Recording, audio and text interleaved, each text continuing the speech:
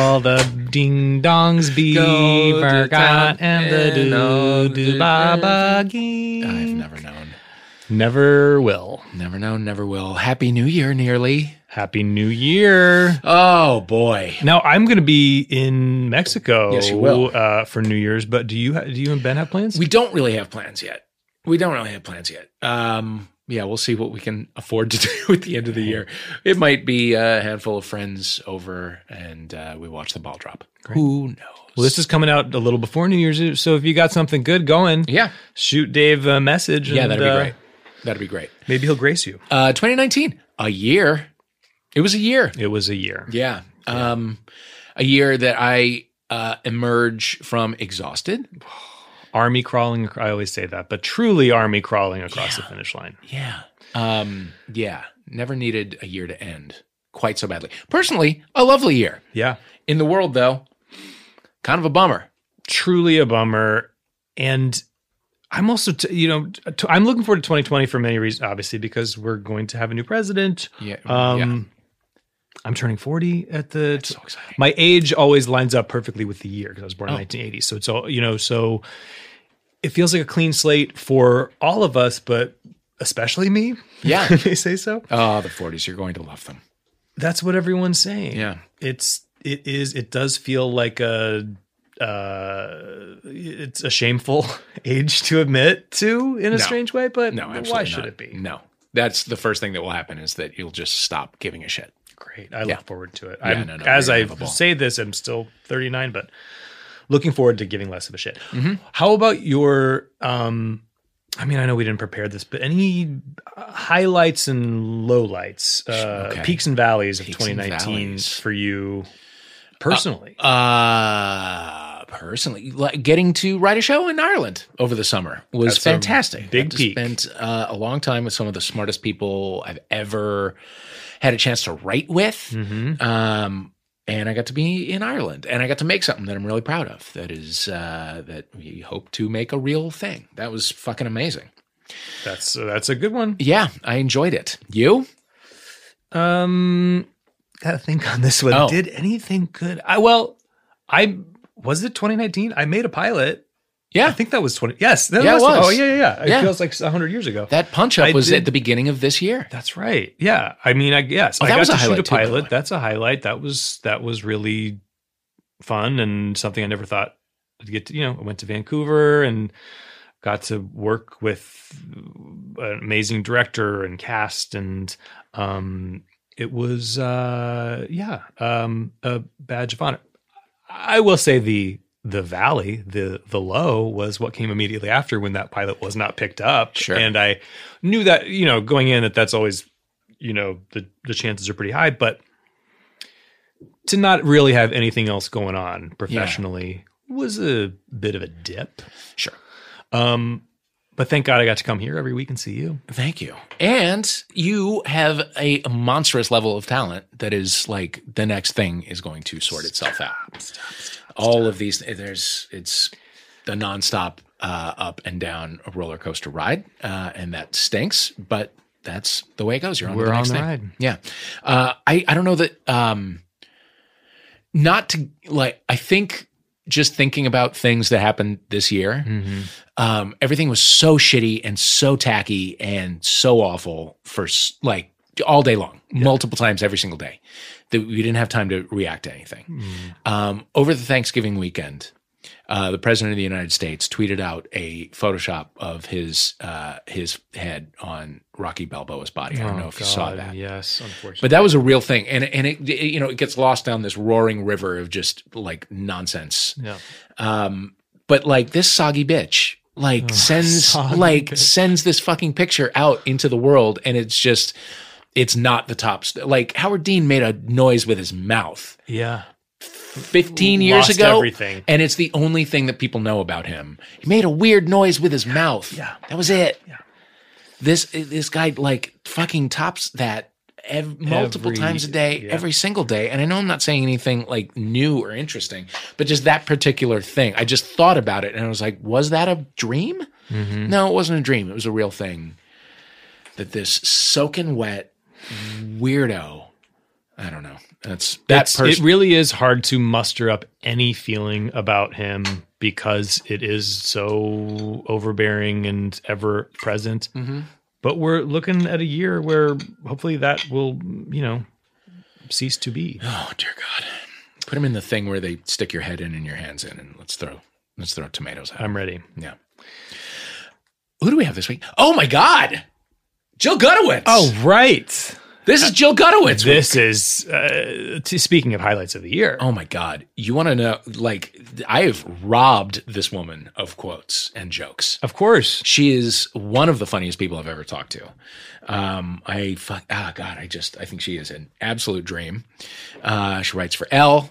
She has appeared in The New Yorker. She is hilarious. She's a dream mixture of hilarious and horny.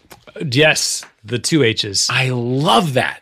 And like vulnerable and real, and like I do sometimes when I know she has a big Twitter presence and is so hilarious on Twitter. And sometimes we meet those people in real life, and you're like, oh, you don't even know how to interact with a human. Yeah, like we've had a lot of.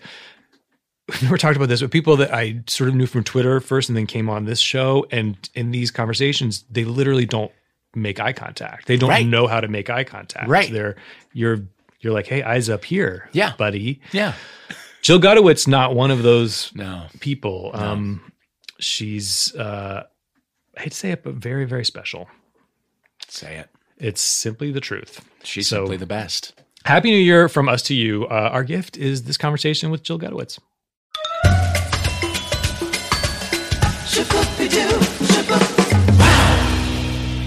We're back with Jill Gutowitz.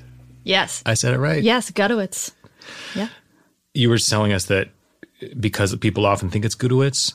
Yeah, my nickname in high school was Gouda, like the cheese, because people thought it was Gudowitz. And I would correct them all the time, but it just seemed to stick. It was like that was what people wanted, and so that's what it was. Some of my longest term friends still call me Gudowitz, and I'm like, I don't even hear it anymore. Sure. I mean, as nicknames go, Gouda is strong. It is pretty good. I like it's kind of like a good combo of like, it's a funny cheese, but it's also kind of like endearing. It's not too gross or anything. Yeah. Gouda. I liked it. It's a good one. Yeah. So what's in your, pop culture diet at the moment? Is there a show you're obsessed with? I just did this 5-week job, and I felt like I was in this void where I didn't consume anything. So I've been playing catch up the past 2 weeks since, and I've been really into Watchmen. Although I have to say I don't understand it at all. That is the prevailing. I don't know what it's about. Couldn't tell you. Yeah. But it's really entertaining. I mean, I think I really like Regina and.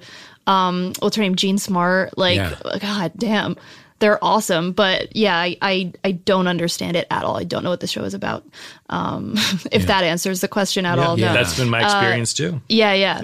I love Mrs. Fletcher. I've been watching those back to back. Although I'm starting to think that they don't give you anything, which is I think good writing, but it is so frustrating by this point because I think there's only 1 or 2 episodes left at this point, and I'm like, she has done nothing. I want to see her be a fucking freak, I'm not sure what.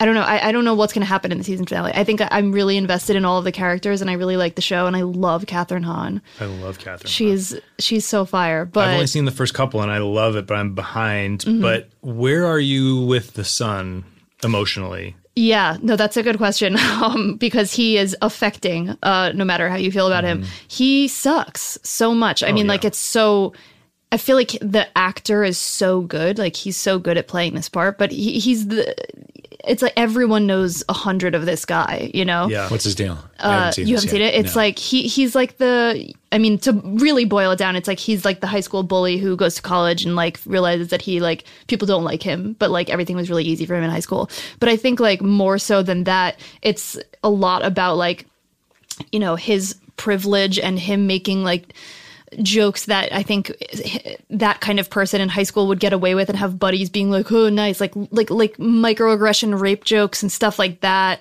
and gay jokes, just I don't know, just little stuff that's enough for people who understand the world to blanch at and be like, Jesus Christ, but also like the kind of thing that would fly at Thanksgiving, you know? Like there's a scene, I don't, this won't be a spoiler for you, but there's a scene in the fourth or fifth episode where his dad takes him to like a college art installation, and they're both jerks and they're both like kind of pushing each other around, and they pick up this like art installation that's like some sort of like football that is supposed to do with rape culture. I think that it has like certain words on it, like it's, I don't know. I just remember it's a pink football, and it was part of somebody's art project about rape culture, and they like pick it up and start throwing it around, and like it's like a joke, and they keep joking about like patriarchy being like, yeah, like men suck, we get it, and like stuff like that, where it's like, it's just like they're shitty, you know? Yeah. But on this like low burbling way where it's like, we all know these people. Oh yeah. And so I think it's interesting to watch the characters around him like grapple with that, I guess. What do you think about him? He's alarmingly attractive. And Really? he's Katie Sagal's son. Oh, okay. I'm looking him up right now. And yeah, I don't know. Yeah, there's something really odd about like finding an awful man attractive or endearing, Yeah. And are you watching The Morning Show at all? Yeah. I think I'm like 4 episodes in. Yeah, like it's that. a similar thing where it's like it's just bizarre that Steve Carell is like sort of presented, and I mean he's Steve Carell. It is hard to not like him on a level, but totally. Yeah, it's an interesting, that's actually like to stack those against each other is interesting, because I feel like the perspective that like the POV of Mrs. Fletcher is coming from the right place, where it's like they're showcasing him as being shitty so that we can, you know, so that people understand, they're like, oh, I get it, like this is who, you know, this guy. Whereas I feel like with Morning Show, some of it has pissed me off so much to watch, because I'm like, a lot of it is like, do we need this, you know, like do we really need this story right now about like this guy who, you know, is a sexual harasser but not the bad kind, and like, you know, it's all this stuff that it kind of makes you feel, it wants you to feel bad for him, when it's kind of like, I don't know, are there even shows where we're like feeling bad for the women that have been affected by this stuff yet? So, but I mean, with as far as the Mrs. Fletcher character goes, I forget his name. Do you know his name? Mitch something. Hot shitty guy. Yeah. Oh, sorry. No, that's Steve Carell's name. Oh, is yeah. Mitch. Hot shitty guy. Don't know. Don't know. Brendan. Baby Brendan. Fletcher. Brendan. Yeah, Okay. I know that because I'm looking him up, and he is hot. Yeah. I think, wait, I don't even remember what I was saying. Just that he, the perspective is different. What was I saying? Something like that. I think that's the. Sorry, I'm that's like the so gist brain of it. dead. Well, let me ask you this Yes. before we move on from The Morning Show. What are your thoughts on Jennifer Aniston? Just In The Morning Show or in general? In general. I love her. I think she is like a well-rounded America's sweetheart type. I'm just gonna see myself out. You don't Because like her? No, I think she's great, but I just feel like I wouldn't. Not knowing this about you and about Matt, I don't feel like I'm gonna need to be here. Okay, yeah. the answer yeah. I wanted. You should go. Yeah. Yep. Yeah, Matt loves her. Yeah. No, I think she's great. I feel like she is, I don't know. I feel like she's one of those people who has a brand of movies where it's like, I want to watch a Jennifer Aniston movie, Yeah, and you know yeah, exactly yeah, what sure. I'm talking about, and they're never, I don't think any of her movies are even like that bad not or gonna that be great. cringy. Yeah, it's like something light and you know, that like 2000s kind of rom-com where you know what you're getting yourself into. Like, I love her movies. I think I they're love great. her movies. I love like The Morning Show as just a victory for her professionally. Totally. Yes. And the anger that she gets to express in it, it's very easy to project all of your Jennifer Aniston, you know, narratives onto. I also feel like, and this, maybe this is me projecting, but I feel like you can literally see her, like, I don't know, getting, like, it's like, what is the word? Like, you can just see this release for her, that it's like, she's so, when she gets to release all this anger or whatever, like, you can tell it's so cathartic for her. And again, maybe I'm projecting that, but like in the scenes where she gets to be angry and like whatever, like it's just like, oh fuck yeah, like she's doing it. And you can tell that she's like, finally somebody's letting me do this, you know? We've been waiting for this for a long time. We, all of us have, in the Aniston community. What else are you watching or listening? What's in your whatever music app you use? What are your recent Spotify, downloads or searches? I'm like a true like top 40 girl. Like I like pop garbage, and like I don't defend it at all. I think it's like the more like vacuous it is, the more I'm gonna like it. Like I mean, Taylor Swift is probably my favorite pop star. Although, you know, if you had asked me 5 years ago, like I would have been like, oh, Rihanna is my favorite pop star. But like I basically have forgotten about her because she has pivoted so hard to, I don't know, anything besides music. Right. And 5 years ago, I also like wasn't super into Taylor Swift. Like I liked her. She had been around and I had like known her songs, but it's only been the past, you know, few years that I really like decided to lean into being a Taylor Swift fan, a Swiftie. Like I love Ariana Grande. I like the Spotify girls that you can barely tell apart in style or voice. I just like I like Dua Lipa. I'm ready for more Dua Lipa. I'm so ready for a new Dua Lipa album. Yeah, she's one of those people who I think like could literally like her whole career is just like really good outfits, you know? Yeah. Like I feel like the first 2 years that I knew about her, I just followed her on Instagram. She had like really good kind of like sporty Spice-esque outfits. I was just like, I love this. I don't need to hear anything. I don't care who you are. Yeah. That New Rules video just blew my mind. It's so good. When it came out. I mean, it's great. It's the art direction on it is amazing, and it's a great song. She's very hot, obviously. Like it all works, and I like her new song too. I feel like she has this cool thing of wanting to it like makes you want to dance. Like it's very like obviously club songs, but they're also emotional in a way that I'm like I should journal right now. I should, you know what I mean? I should write about this. Yeah. And there's like a sophistication and like she's clearly 3 years older than the other pop stars. You know, there's just something, I don't know. Yeah.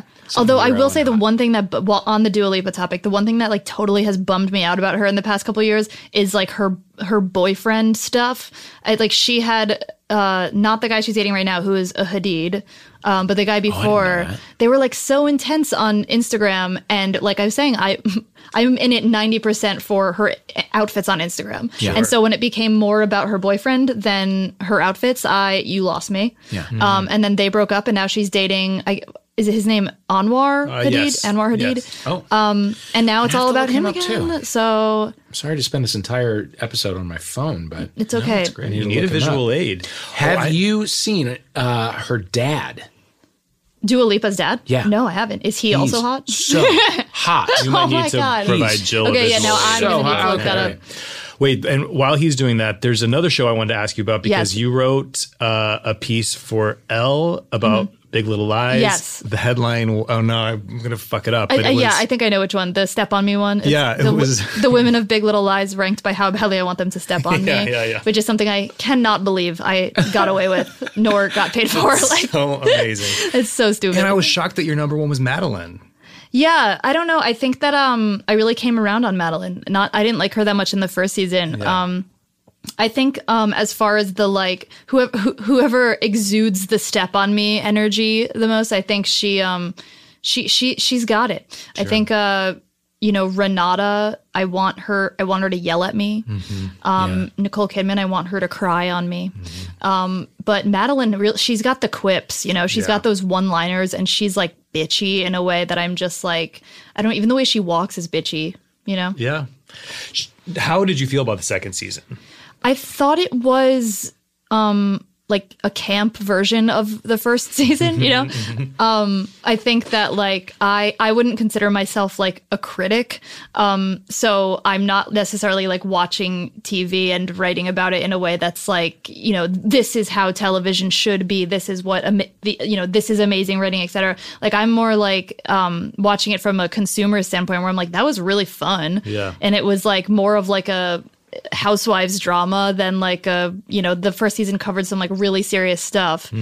And this season felt like a parody of it in a way that was, like objectively worse than the first season. But like I had so much fun consuming it, you know? I feel like they were just sort of testing us, like, how badly do you want to simply hang out with these women, even if not a ton is going on? And it was like, pretty badly for me, right? Anyway. Yeah, I think like for the queer community, we were like, you could probably just do anything and we'll be in. Yeah. Fine. Just happy to see them. Yeah, like all of them together on screen. You're reducing them to literally just one-liners that like their characters would say. I'm still in. Fine with it. Yeah, I like it. Did you find your? Did I? I mean, come on. Yeah. Oh, you've shown me. Dua This Lipa's is Dua dad. Lipa's dad. I mean, Jesus, he looks like he's played Bond before. yeah, right? That's really crazy. Yeah. He's like if Chris Noth sort of took better care of himself. You know what I mean? Yeah. Just like took up running. He also like I think that like if he spends 1 year in Hollywood, he will be so hot it'll be too good. It will be too hot for his own good. You know, Yeah. like if he had like if he let his like little gray scruff grow in a little bit, he would look like a movie star. Yeah. Yeah, he just doesn't know how to do it. Well, Lot to take in there. the next generation will have to take over for him. You know, he gave he really didn't birth, but he produced. Yeah, they're all really attractive. The whole Lipa family. It's unnatural. Yeah, unimaginable hotness. God bless him. Do you have like a signature celebrity crush? I don't know. I think like based on what I put out there into the world via like social media and the things I write about, it would be like very obviously Taylor Swift. But I don't know if I have like a crush on her. I think that I go through phases where I'm like, wow, she is so beautiful in a way where I'm like, I want to braid her hair and like have a sleepover. But it's not in like the same way where like I see, someone like Catherine Hahn or Cate Blanchett, somebody who's like a fucking like 45-year-old like dope actress where I'm like, okay, I want you to cut my throat. Like that's more of like, actually Cate Blanchett. I'll say Cate Blanchett. Yeah. And Taylor Swift I think is more of like she's like for me, I relate to her as like her being my older sister's best friend who like drives me to school, where I'm just like, wow, like Kayla's so cool and like so pretty and like she has such good songs in her car and like stuff where, you know what I mean, where it's just like more like schoolgirl, just like, wow, like she's cool. Yeah. And I've just grown up with her music for the past 10 years, so it's like this bond I cannot break. Right. You know. Did you watch the American Music Awards performance? I did not, because you know what? I'm so frustrated about this is that you can't watch the ABC app live, like because we're on the West Coast. It's like it airs at 5 p.m. here, but they won't let you watch it live. Really? So I tried to tune in last night. Meanwhile, the AMAs are in LA, so it's like happening live at 5 p.m. But like I could not watch it until 8, and then I was busy and I wasn't doing. I couldn't watch it at 8, so I didn't get to watch it. But I plan on watching a clip. Yeah. Or something. Did you watch it? I didn't. Yeah. I didn't. I don't know if they can put it on the app because of licensing or whatever. I don't know. I also I don't really understand the AMAs as like a award system. They don't make any sense at all. Because like I understand the Oscars and the Grammys and the Emmys and like those are all, you know what I mean? Very I'm clear. Like, right. Yeah. And you know where it's coming from, whether it's like the Hollywood Foreign Press or the Academy or whatever. And I don't who's voting. What is this for? America. Yeah, but is it like, is that what it is? Like, I think it is. Yeah. I think there is some kind of, but before the internet, I don't know how winners were chosen. Yeah, because I was, they gave Taylor Swift the like Artist of the Decade award, and on top of that, she became the most decorated artist in the American Music Awards history. But I'm like, what does that mean? Yeah, and like, does that have weight? Does it not? Because that to me feels like more of like the Teen Choice Awards, where it's just like a fun show that network puts on. Right. Yeah. So the I'm like, publicists just sort of put together. Right. And it's like, so most decorated, like who's decorating her? Right. Is it the fans? Is it like some like dudes at ABC? Like what does it mean? It was a Dick Clark award show at the beginning. It was just a way for Dick Clark to get another like music show on television. But I don't know whoever voted for it. I don't know who is in the American a music category, Who are the Academy. Americans? Yeah. You know, my favorite is the Billboard Awards Yes. because they have them and they're live and they have nominees. Yeah. But it's based on sales. Right. It doesn't So make sense what the to me. fuck are you having nominees for? Why are you announcing a winner? They would know. Yeah, and you can literally like look it up, right? Yeah, yeah, It doesn't. Yeah, that one to me is also feels really like masturbatory, where it's just like, I mean, like I guess awards shows are kind of turning into this thing now anyway, where it's just like a reason to tune in and watch performances. Yeah. Because especially with music, it's like the awards don't like matter. I feel like, you know what I Right. mean? Or I guess just not in the same way. Whereas like I remember, who wins Best Actress, like stuff like that. More so than I'm remembering like who won Best Pop Album last year Sure. at the Grammys or something. Yeah. So then to even go to the like second ranking of American Music Awards and Billboard Awards, I just am like, I don't know what this is about anymore. Yeah, it's outfits. Yeah. You know what? I also just learned the Hollywood Foreign Press Association is like 60 people. What? It's 60 people, and they come here for a couple months, and all the studios throw parties, and their stars just have to like What? do a song and dance for those 60 people, like work the room. It's not like makes no sense. a globe of critics Right. making choices. It's And like, I think that then after those events, that's when those 60 people decide who's going to win. Yeah, I think. it is. So it's it- yeah. really just based on how well you've schmoozed. It's like with a them. campaign. yeah, Yeah. it is designed to get Pia Zadora a Golden Globe, which happened. It's very weird. And the Golden Globes are what everyone always says is like the most fun because it's like they serve food and alcohol Yeah. at the So event. everyone's drunk. So yeah, and it's just more and it isn't as serious as the Emmys or the Oscars. So it's like people don't really care. Yeah. you know, You get to see as much. TV stars and movie stars at the same time. Yeah. Yeah, I know. Right. They usually don't meet. My favorite thing about the Golden Globes, and they don't do it anymore, and they should do it. Let's make our case right now. They, up until sometime in the 80s, gave an award for Best New Star.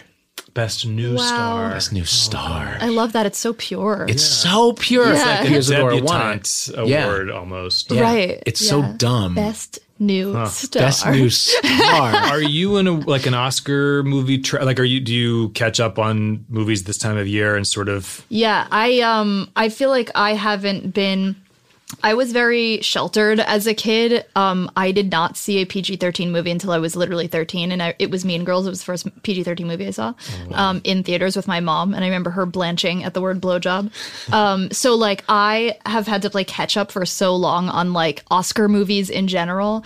So I don't think I have like a habit of watching all of the Oscar movies, and it just in the past like 5 years that I've been like really, really working in media, where I've really taken it upon myself to be like, okay, you have to like know what's going on and whatever. But I mean, this year I feel very lost. I don't know. I haven't been paying attention necessarily to what is on the like short list of what will probably get nominated. And I haven't seen anything. I know that like people are talking a lot about Parasite. Yeah. Oh, which I it's really just wanna amazing. see. Yeah. Really good. I really want to see that. I just saw, I don't think this is actually going to be an Oscar contender, but I just saw Wild Rose. Did you guys see that? Which I thought was phenomenal, actually. It's that movie. You've probably seen a trailer. It's like an Irish, right? She's Irish, an Irish singer who wants to be a country star. Oh yeah. I thought it was so good. I was like, I walked out of this screening and it was like the first time in so long that I felt like I really felt something during a movie, and I was really like holding back tears, and then there's this amazing musical number at the end, and I just like burst into tears. Like it was amazing. Are you a crier in general? Yes. You are? Yeah. Okay. Yes. Very emotional all the time. I don't think it takes much to make me cry in a movie, although I think I can decide a lot of times where I'm like, you know what? I have enough going on right now. I cannot take on the trauma of this movie where I'll almost be watching and like emotionally tune out. Like, I'm just like, I can't do this. I'm not going to cry over this right now. You know what I mean? But with Wild Rose, I was really like, oh, this is so heartfelt. It's so good. And I'm going to go there. Was that your most recent cry? That was, Yeah. or most recent cry. Was it? It was like 3 days ago. Probably not. No. I mean, you did say that you had to lease a car today. Yeah, I might cry. I had to go to experience. I had to go to the bathroom during the leasing experience today, and just like, I mean, the tears came up, and I was like, not now. Do not do this. You cannot show you can't show weakness. Oh, like a TV character, you went to the bathroom and gave yourself and a I was pep talk gripping the edges of the sink and just staring at myself, splashing water on my face. This morning I had to lease a car. I was returning my lease and getting a new one, and I was there from 11 a.m. until just after 3:30, and I feel like I have been through a war. Aggressive. Yeah. If this is the worst day of my life, I am very lucky, but it's up there. Yeah. Jesus. Before we take a break, who's your best new star of 2019? Best new star. I love that so much. Who's made splashy debuts this year? Yeah. I can think, I don't know, if when you said that, this is not a relevant person at all, but I've just really always wanted it to happen for Zara Larsson. Do you know her? Yeah. Like a pop star? Yeah. I would like her to be a best new star. I also really like, I forget what the actor's name is from Atypical, who plays Casey, the lead, who I believe is non-binary and just so cool.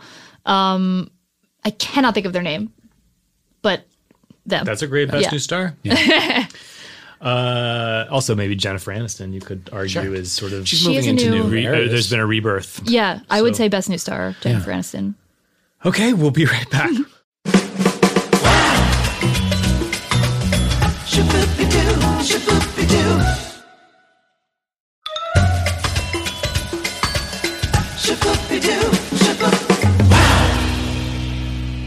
And we're back with Gouda. It's me. There's my one friend from high school who's going to hear this is going to be like, wow, she's still going by Gouda.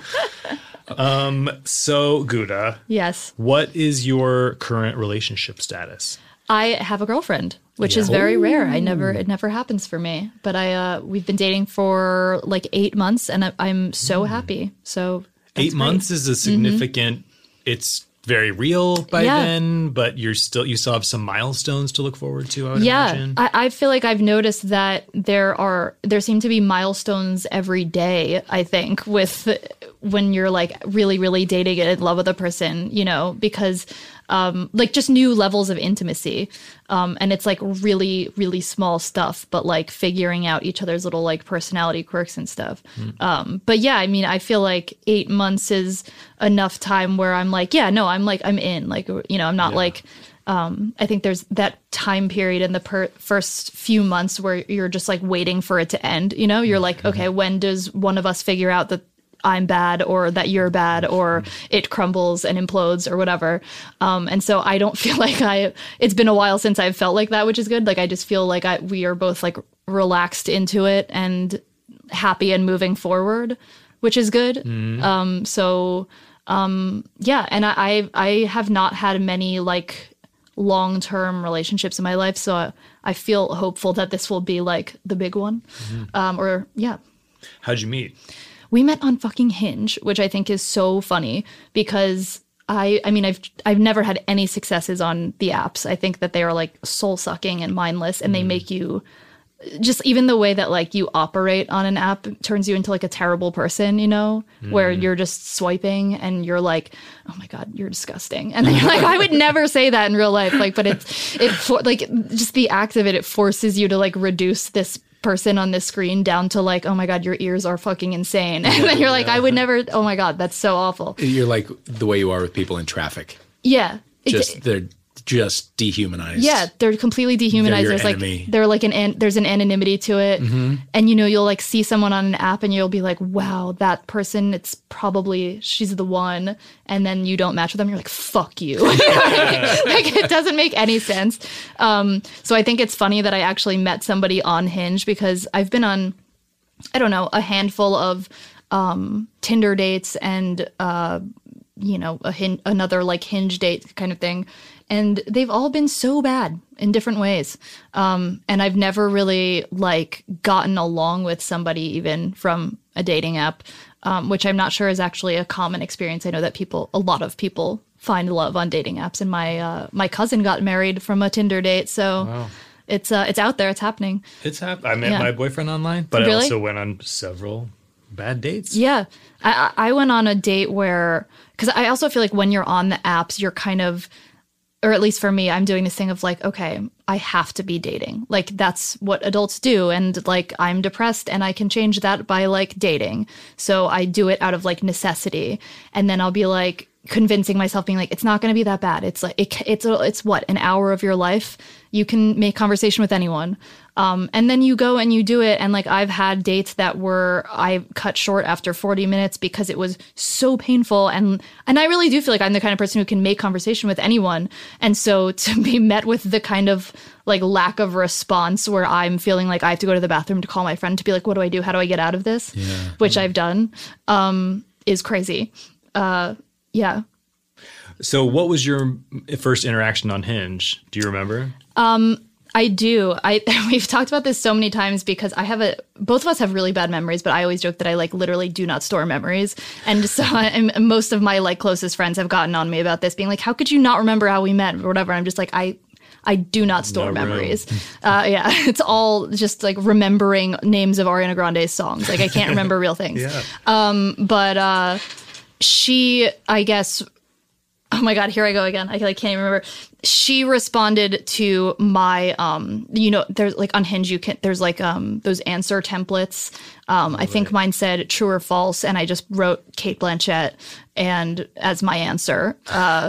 And she responded to it about Cate Blanchett. Was it that? Hang on. There was two things I remember we talked about right in the beginning. One was Cate Blanchett, and I remember she told me that she has really good genes and that she was going to look like Cate Blanchett when she was older. Oh, wow. And I was like, okay, I'm already in. But the other thing, which I think actually came right before that, was I had something about Xena, Warrior Princess, on my profile. And she responded to that, I believe, being something about being Xena. Yes, amazing. And I was like, okay, so we have Xena in common. That is pretty much all I need. The fundamentals of any lesbian relationship, or we're both like Xena. Okay, cool, perfect. Let's date. And if you look like a young Cate Blanchett, then it's on. Yes, I know. I'm like super in. Yeah. So I think we had good banter right away, I think. And so did you make a date pretty quickly, or did you go back and forth on the? I would say pretty quickly for me. It was because it was probably like about a week or less. And I don't like when people message me like or right away like, let's get a drink. I don't like doing this thing on this app. And I'm like, yeah, nobody does. But like if we're gonna do it, like I need this buffer where we have to like get to know each other online. And if you are like a weird texter and your social media is insane, like I'm probably gonna think you're insane. And I know that's a horrible way to reduce a human being to like social media and texting, but it is like a weird part of our lives these days. And people who have completely unhinged social media presences tend to be unhinged in real life. Yeah. So like I don't like meeting strangers and doing the like getting to know you thing right off the bat. Like I need more information up top, you know? So I think like if I can find out that you're funny, that, you know, you like make me laugh, that we have like good banter right away, we have similar interests like Xena and Cate Blanchett, then I'm going to feel a lot more comfortable going into it, you know? And so what was the first date? The first date we went to this really divey bar called Residuals in Studio City. Do you know it? Yeah. Now, Jill, I'm going to stop you right there. Please do. Residuals is a fine establishment. It's a Studio City staple. It really is. I love that it's called Residuals. Yeah. It's Have in you the been? Yeah, actually, yes. It's in the pilot of Barry, if anyone remembers that. Yeah. But in Barry, I remember they dress it up where it's like it's called Residuals because like residual checks, I don't know, Hollywood, etc. Well, you used to be able, if you brought in a residual check for less than $1, you would get a free drink. Wow, that's amazing. And they don't do that anymore. I don't think they do, no. Right, because so in Barry, it's like they have this wall of residual checks, and I was like, whoa, cool. And I found out that I like live near it, and I was like, I want to go there at some point. And when I went there, I was very disappointed to see bare walls. There were no residual checks. I think I saw like one in the bathroom. Yeah. Like it was like framed. They gussied the place up about 3 or 4 years ago. Yeah, some new owners came in and tried to make it fancy. Yeah, it looks more like sports bar-ish now. Yeah. It's chill. Anyway. But yeah, so we went to Residuals. Good choice. Yeah, I remember she decided she was going to pick somewhere, and I was like, that's totally fine. And she sent me the name of a place called The Baked Potato. Sure. And I looked at the place on Yelp, and I was like, I cannot be there. I cannot be in this space. What is The Baked Potato? I don't know. It's another like divey bar, but it's a jazz club. I don't like jazz. I know that's maybe a contentious take, but I was like, I'm a very nervous dater. I'm nervous and anxious in general.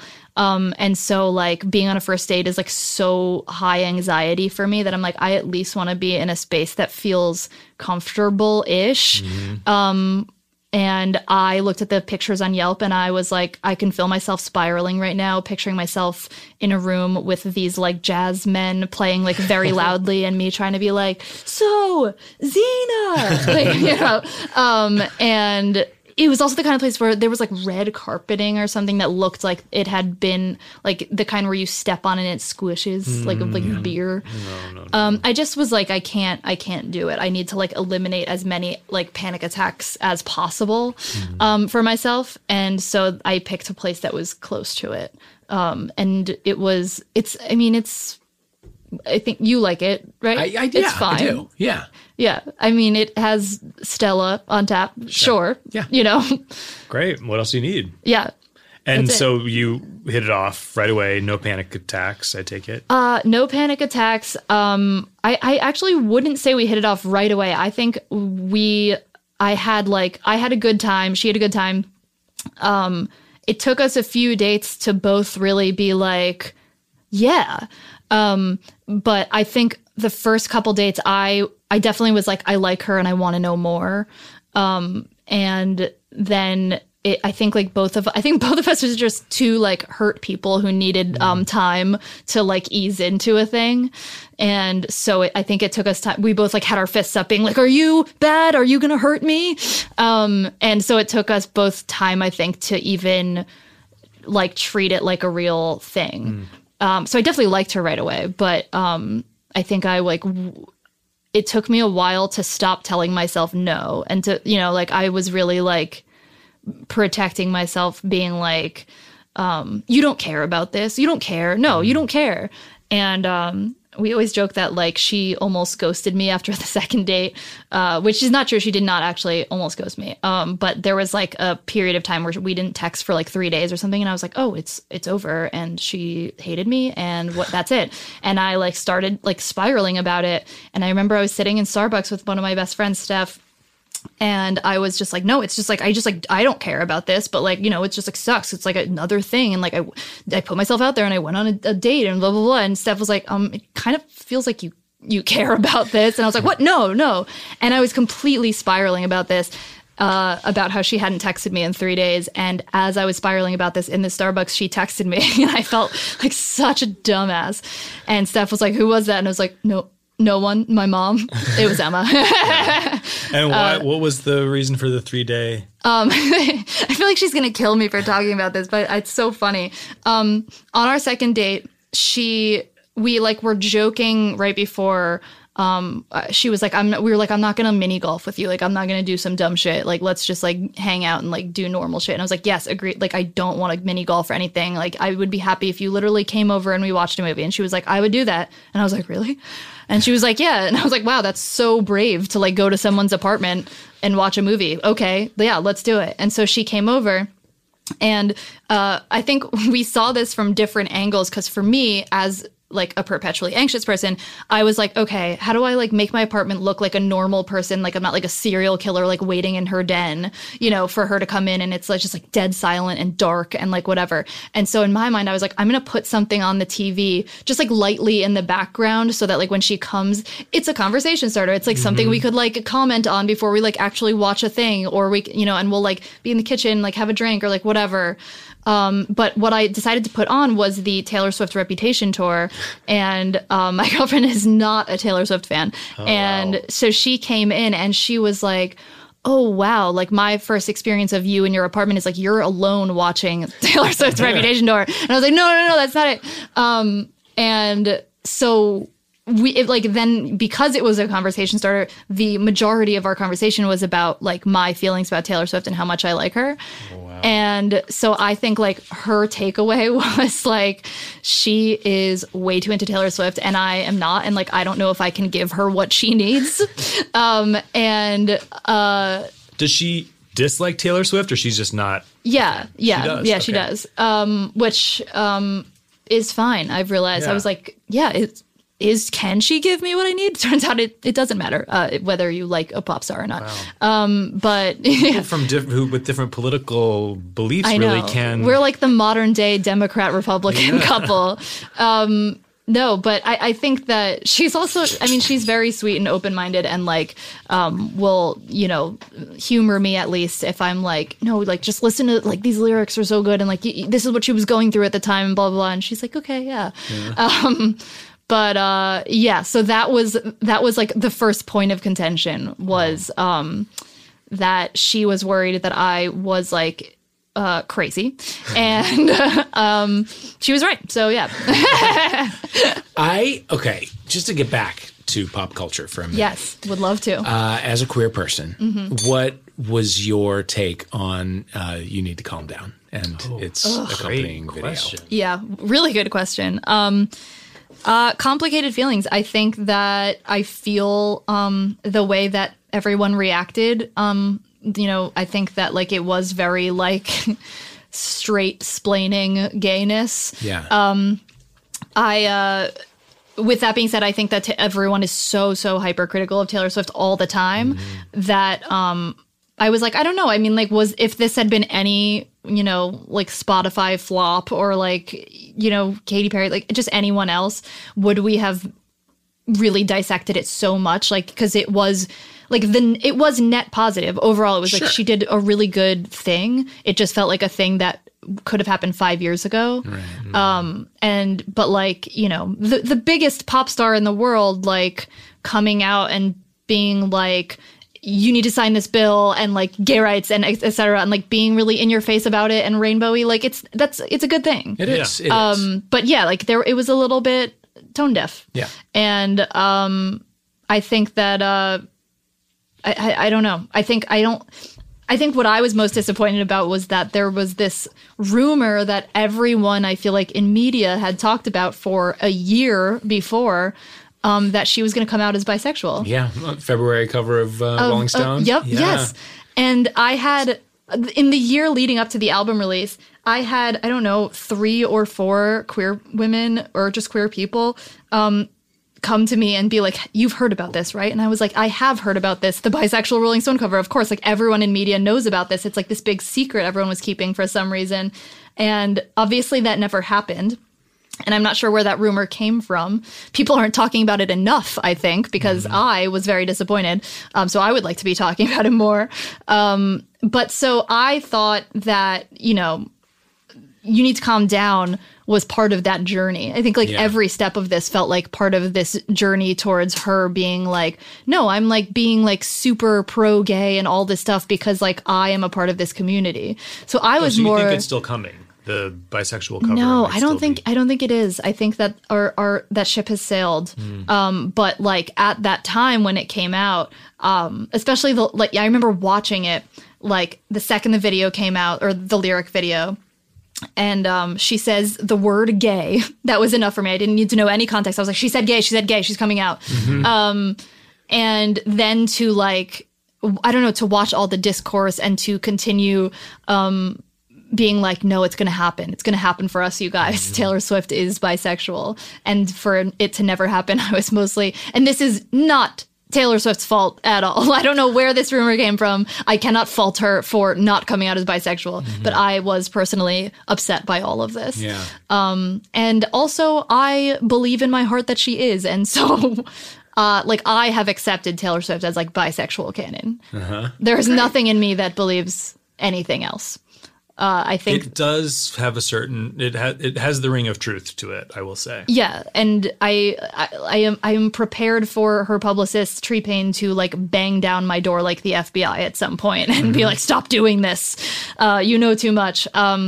But I believe it. Yeah. Can we talk about Tree for a minute? Because she came up a lot. I wrote a little about that. The you need to calm down thing. I read your piece on it also, and I thought it was amazing. Oh, thanks. But like my younger coworkers were like, "Oh, here comes Tree," and I was like, I don't know what or who that is. Yeah, she's like this like mythological shadow figure in the Swiftie community. Yeah. The way that they said it, was that I thought like someone would be like a sniper dressed like a tree. Yeah.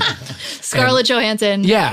Was going to come to your door. But no, but she is like the PR protector. She's like this. She's like a Hagrid. Like she's like this gatekeeper to the Taylor Swift fandom where I think that what I know about, I mean, I've never, really like dealt with her or whatever. So anything I know is just like hearsay. But I've heard that, she's been with Taylor for, I don't know, a really long time, maybe like 10 years. And it's like her one client. Like this is like what she does is protect Taylor Swift. And she does a good job. Yeah. But yeah, she is like the shadow Taylor, I think. I want to go back to something you said about your early days of dating your girlfriend, when you said you were both sort of hurt people. Yeah. Were you hurt because of a previous relationship? Yeah. A failed relationship? I think or what happened? a series. Yeah. I think I had to date, the longest relationship I've been in is only like just under a year, like 10 months. And I think after that, I've only been dating women for like 5 years. I didn't come out until I was 23. And so I think I got like the really like late start with even dating and then dating as an adult and like, having real mature relationships. But after my first girlfriend, I felt like I just had a series of short bursts of things where, I was like either super in love with somebody and then it fell apart.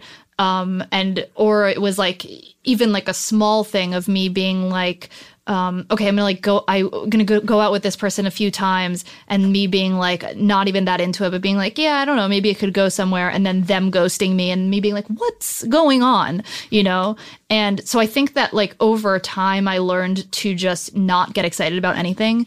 And I really felt like in dating my girlfriend Emma that like I have had to teach myself how to get excited. Which sounds shitty, but I mean it in like a really happy way because it's like, in the way that you could have like a limiter on an audio wave, which is something that I don't think anyone cares about. But it's like I taught myself how to stop caring or being excited about a new thing or even like let alone daydreaming that it would like work out or anything. And so I think like especially in the beginning, there was a series of moments where I had to be like, I like truly like say to myself in my head or whatever, like, you are happy. This is good. Like, just let yourself have it, And so I think like that was where I was coming from as far as a hurt person was just, like I had been hurt or let down so many times by so many people that I was just like assuming this would go the same way. And then when it wasn't, I was like, okay, like you need to start doing some like real emotional work and like learn how to open yourself up, or it will go away, Yeah.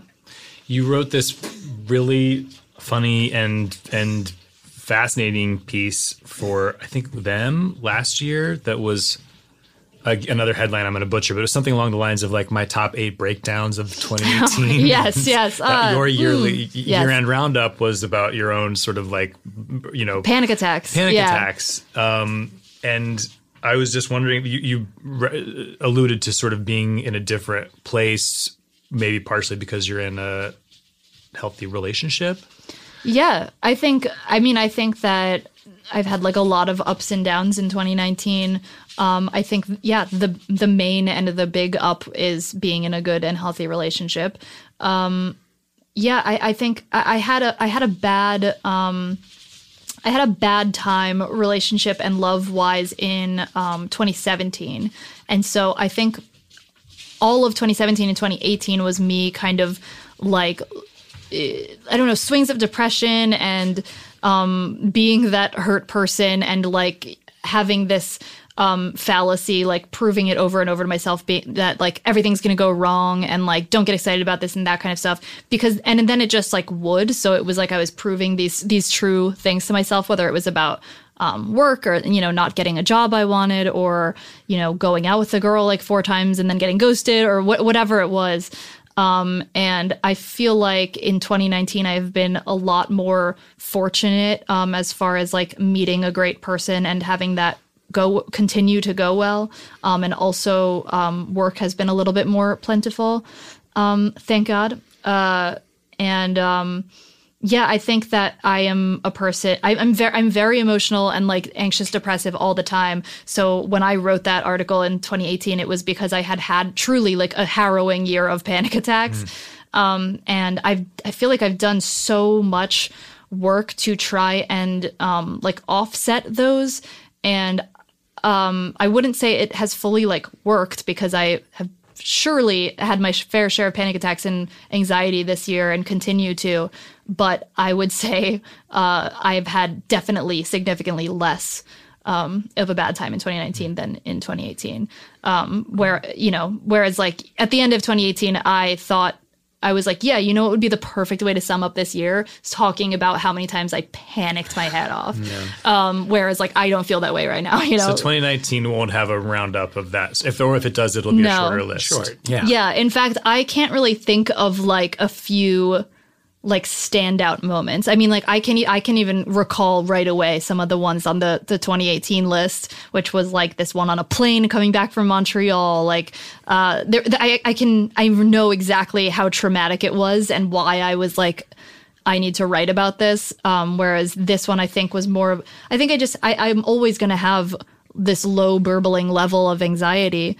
And a lot of being that kind of person is just learning how to like live like that and make things as easy for yourself as possible.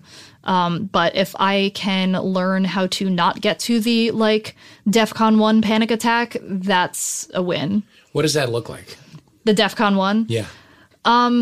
So, I mean, to speak to the Montreal one that I was just talking about on the plane, that was the most harrowing moment of my life, because I was on a plane and I took a little tablet of like some sort of THC, whatever. I have a friend who like gives out all these like weed products, and she knows that like I don't do edibles. Like I love smoking weed, but like it has to be mild, like because I'm so anxious.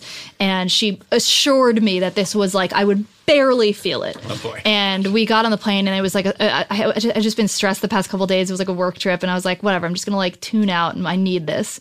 And then I took it, and literally as it dissolved on my tongue, I was like, oh my God, was that a bad idea? Oh my God, should I go throw up? And then I realized that I can't, because it was like in my system already. Yeah. And I was like, it'll be fine. She assured me it would be fine. It was not fine. And I really like, more so than I've ever felt in my life, could not breathe. Like I felt like I could not breathe. And right when it started happening, I was like, oh, this is going to be really, really bad. And I need to like figure out right now, while I'm still like mobile, how to make myself comfortable. And right at that moment, there was an announcement over the speaker that there was a medical emergency on the flight. And I literally was like, was it me? They know. Yeah, I was like, is it me? Am I the I was like, I am the emergency, but what the fuck else is happening here? Because in my mind, I was like, okay, what's the worst that happens? Like, you're panicking, you're not going to die. Like, you've panicked before, you will not die. It's not like you're actually going to stop breathing. It just feels like that. So I was like, if the absolute like worst case scenario is that you, for peace of mind, go tell a flight attendant, like, I am panicking, cannot breathe, and, you know, they sit with you and do as much as they can, then like, great.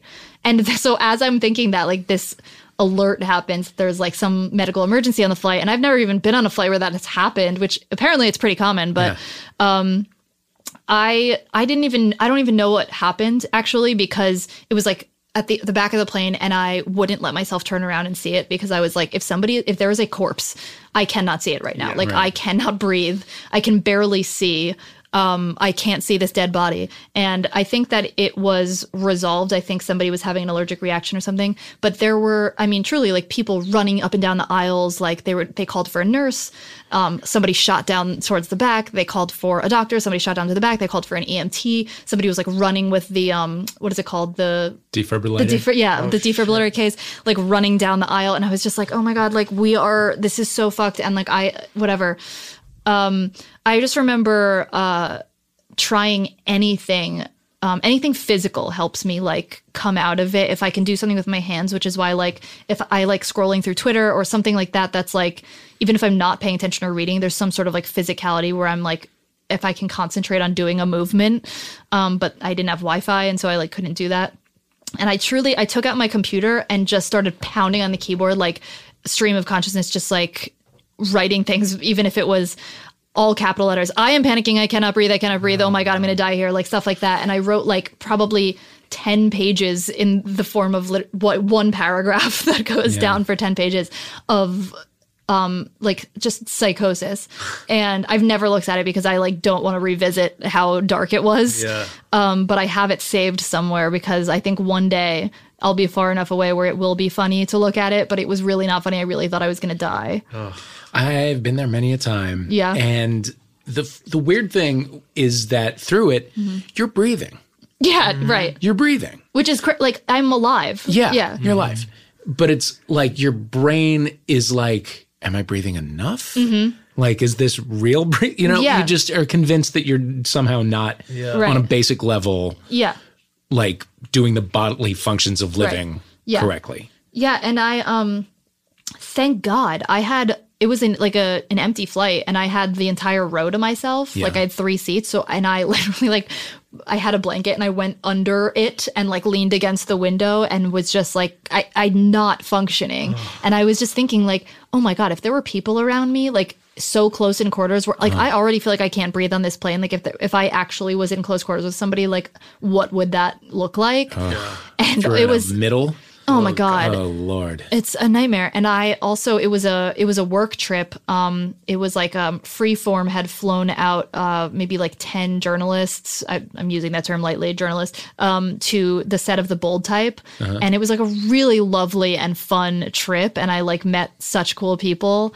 But it was like the kind of thing where I don't know them that well yet. Like we had spent 2 days together and so I was like, I cannot let anyone see me like this. Like, I will truly die if I have to like walk to the bathroom to, I don't know, like throw up or something, or even to just sit by myself or like whatever. Like, or if I have to pee, like if I have to get up at all, I will see one of these 10 people on this plane. Oh, no. And I like can't handle an interaction right now. Like I literally am like in tears. And so that also added to it because it was like that thing of like if I had had a family member or like somebody close to me, it would have been so nice for somebody to just be like, you're okay. But it wasn't like somebody like that I could ask that of, you know, it felt like this weird thing where I was like, I'm going to feel insane if you find this out about me right now, you know? Yeah. And that added some weird pressure to it. And so did it sort of dissipate mid-flight or? It, towards the end of the flight, I think I was like really, really in it for probably 2 hours, which is crazy because, you know, usually like a bad panic attack, it's, you know, it peaks and then it goes away. Whereas this, because I had taken like some THC, like it was like I had to wait out that period of time. So once that started wearing off, I started like being okay.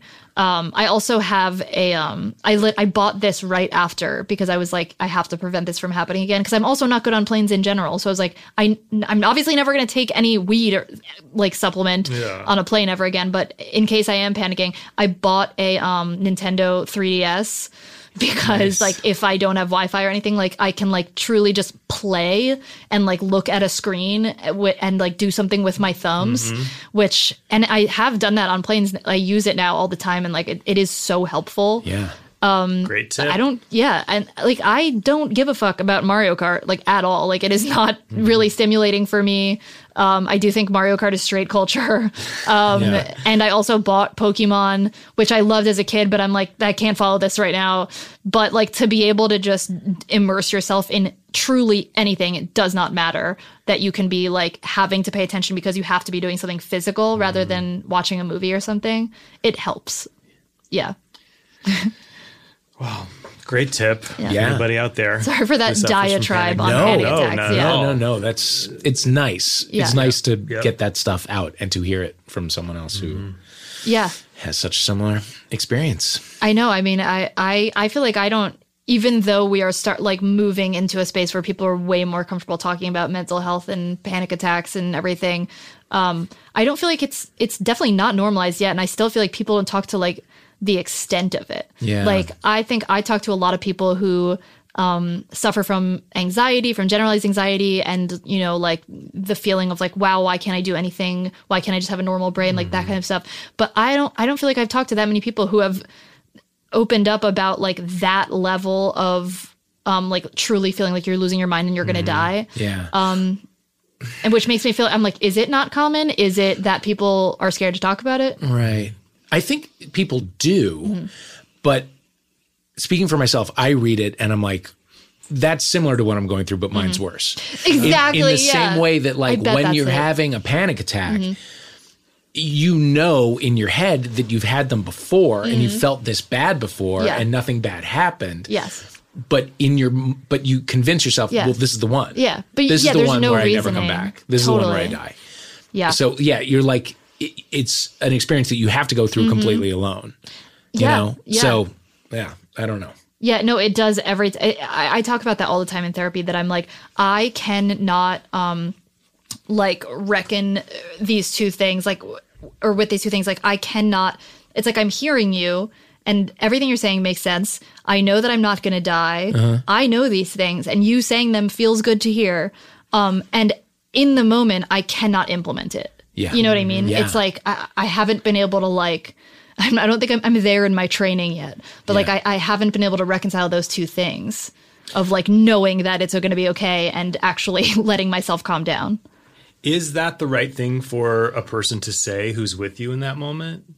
I mean, is there like something? You're not going to die? Yeah, just reminding you that you're okay. I think so. I mean, I can't remember what it was. Oh, I remember what it was. This was also on my panic attack list. Was I was in England last year in the tube, and which I hate, and just claustrophobia. It's hot. There's a lot of people, whatever. And it was during rush hour, and so it's like more so than in New York City when you're packed together. It's truly sardines in England, in London. And I was with my dad or with my parents. And my dad was, I easily could have lost it in the same way that I did on the plane. I could feel myself going there. But there was something about like just having my dad's presence there, knowing that I had a person who cares about me in that way, who like, you know, if I fainted, or not that that has happened, but like if that were to happen, because that feels like it's the fear is that like my brain is going to stop working. Just the like assurance that there's somebody there helped so much. And so it's like he didn't even, you know, he was kind of talking to me a little bit, like being like checking in, like, you're good, right? And I'm like, okay, like, and that was helpful, but like just his presence alone was so infinitely so much better than being alone on the plane and being like, no one can see me like this. I'm going to die alone here. Now I don't even have the flight attendant, you know, like that kind of stuff. So yeah, I think, and which sucks is like, you can't plan when a panic attack's going to happen. You can't make sure it's around a loved one. Yeah. But that has been something that has been so helpful, is to be with someone when it's happening. And someone who it sounds like is able to sort of read your energy and, you know, knows what certain triggers are. Your dad sounds pretty great. I mean, you were telling us before he helped you with the car thing. He's so great. I mean, it sounds pretty awesome. He's out here? He is out here. Yeah. I'm from New Jersey originally, but my whole family moved out here after me.